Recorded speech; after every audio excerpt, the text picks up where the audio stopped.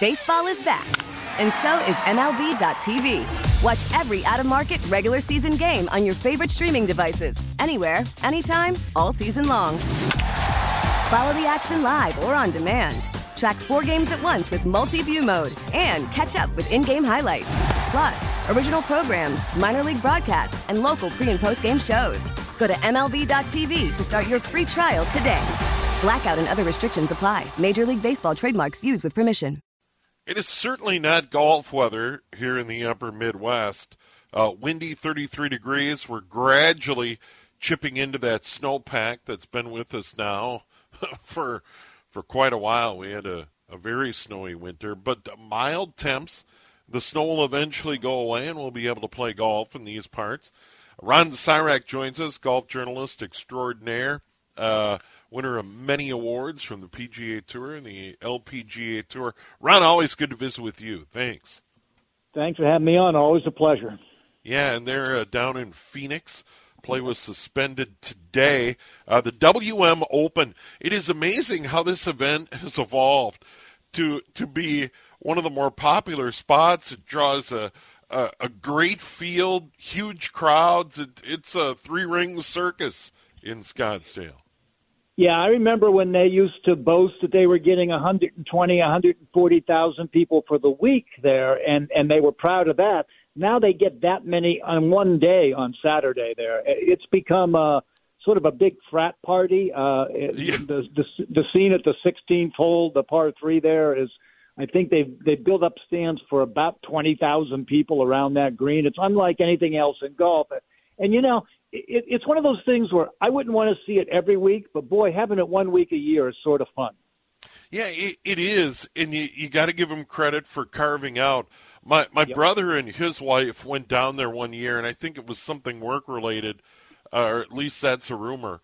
And they went, and they said it was insane that, you know, he's been to majors at Hazeltine and that sort of thing, and majors are a lot of fun, don't get me wrong, but that scene at the TPC of Scottsdale was unique. They had a great time. The only thing that comes remotely close to it would be a Ryder Cup, you know, that sort of intensity and insanity. But you don't get anything near like this because, you know, there's a lot of people that not only is this the only golf tournament that they go to all year, it's probably the only time they pay attention to golf the entire year. You know, there's a lot of people who are just out there to party and have fun. And now this year they've got there's always been a lot of big name players who were put off by the atmosphere and would not play there.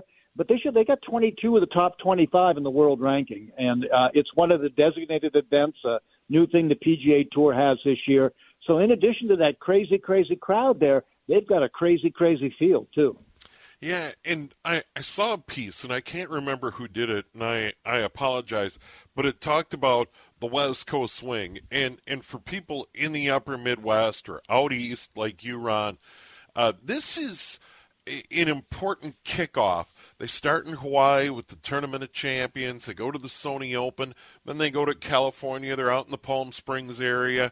And then they go to Torrey Pines and up to Pebble Beach, and then to Arizona, Scottsdale, where they're at this week.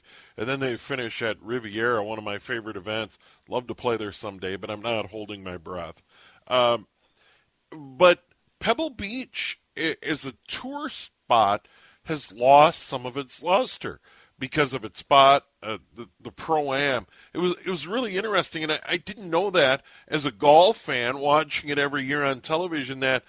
And you notice the field doesn't have a ton of big names anymore. That it's kind of losing its luster, which is insane to me because they get to play Pebble Beach.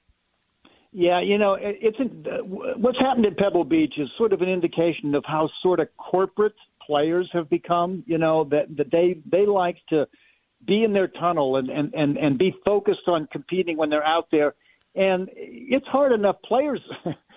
Players don't like playing in the Pro-Am that they do on the Wednesday before every tournament, let alone to be at a PGA Tour event where you've got amateurs in your group for the entire week. You know, that is hard. It is a distraction, and there's some players who are put off by that. Now, what a lot of players don't realize too that they should pay more attention to is it's networking.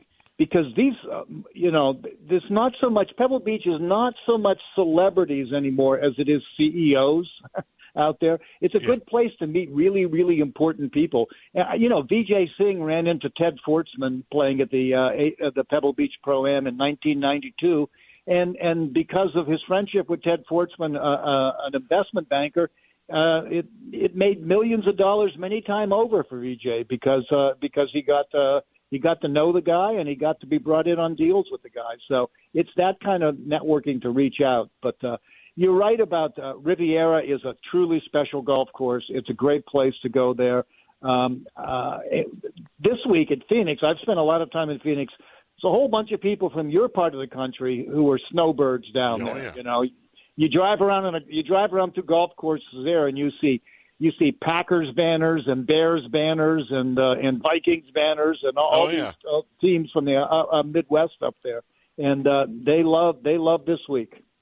Yeah, my mom and dad spend a lot of time down in Arizona, and where they live in the winter months, there's a lot of Minnesotans and folks from Wisconsin. It's kind of crazy.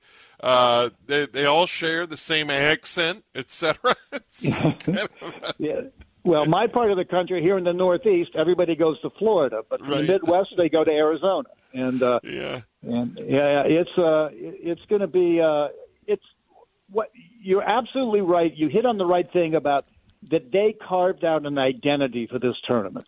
And early on, it was an identity to put off some of the players. Tiger Woods never liked to play in it because of the craziness that was going there.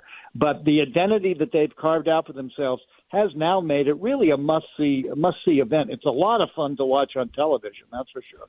Yeah, and this is an event with the elevated purse and these elevated events. We saw one at Torrey Pines. And we're already starting to see, I guess you will, the live influence and what the PGA Tour did to change and make sure that some players stayed put. We are seeing that input or that impact on the schedule, and these elevated events, if you will, having added importance because there's just a lot more money on the table. Yeah, I think that there's a lot of innovative changes that are going to speed up because of LIV, and these designated events is one of the things, for years they've been talking about that. The LPGA used to have a 1-in-4 rule, which is you had to play every tournament on the schedule at least once in a 4-year cycle. And the PGA Tour players always opposed that. And what it meant, there were some events like the John Deere Classic in Iowa, which doesn't get a very, very strong field out there. And I always thought that they should make the players play every event at least once in a certain cycle. And they're moving towards doing something like that now. They have the designated events for this year. The next thing to see is whether those designated events, will they have different designated events next year? So maybe something like a Pebble Beach, has a carrot out there on the stick to encourage players to be there. So changes are coming that are sped up because of the LIV influence. Yeah, and you've got the 3M Open now at the TPC of the Twin Cities, and it is a popular event among the spectators. Certainly golf fans in these parts show up for majors and show up every year now out at the TPC of the Twin Cities, but that has been a concern since that event was born. It's what kind of field, because of its proximity to the Open Championship across the pond and the travel, etc., its spot in the schedule, and that's another factor in all this. There's only so many great dates on the PGA Tour calendar in relation to the majors.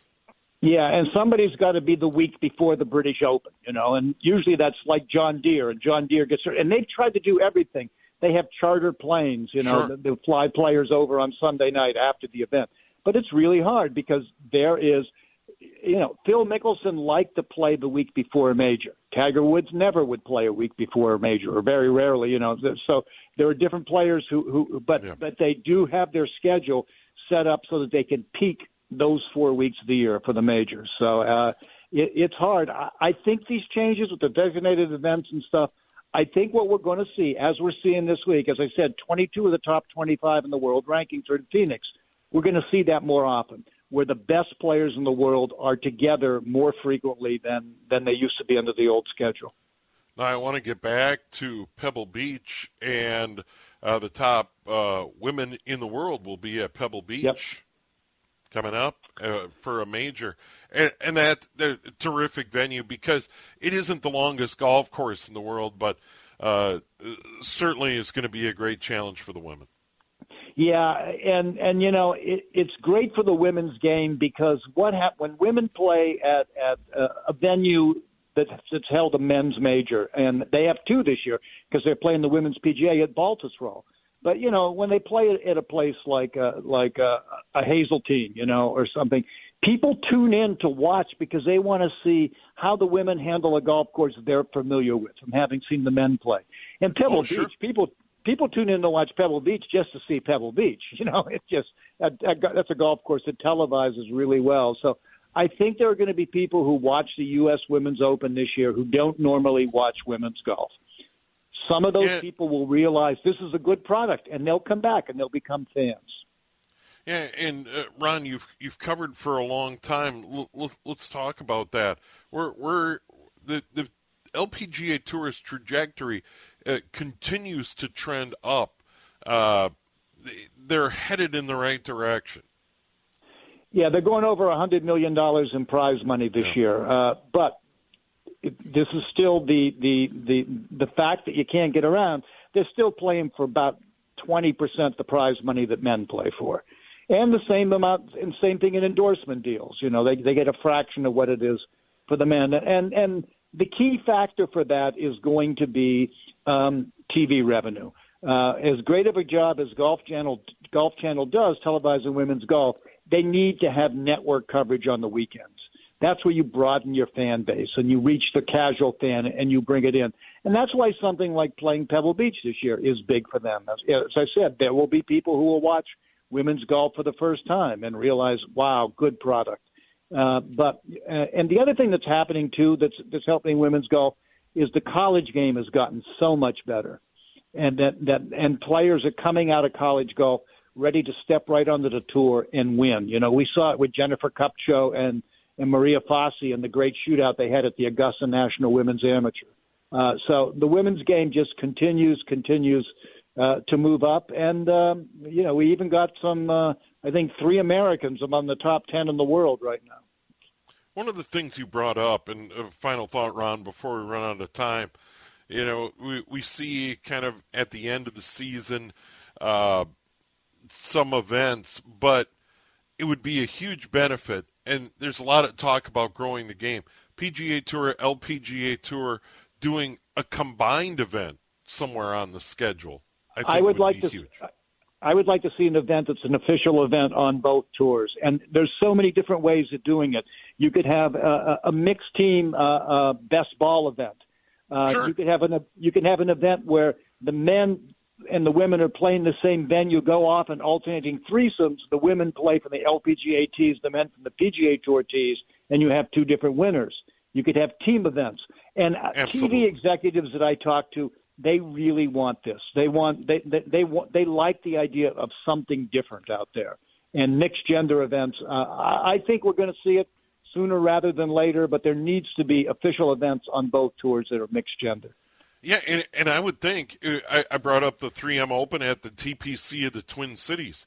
Some of those events that are maybe squeezed by the majors around the Open Championship in the summer, the British Open, that would be a great spot in the schedule to try something like that to create some buzz and some interest in those events. Or the PGA Tour stop now in Detroit would be another one. Those are 2 in the summer months that really come to mind. They got to figure out the prize money thing. That's the problem. Yep. As I said, the women play for so much less than the men. You know, an LPGA tournament might have a $3 million purse, a $2 million purse. The men's winner in a PGA Tour event is going to get $2 million. So, you know, that purse disparity, They got to figure out a way to have enough money to be there to attract the men to play.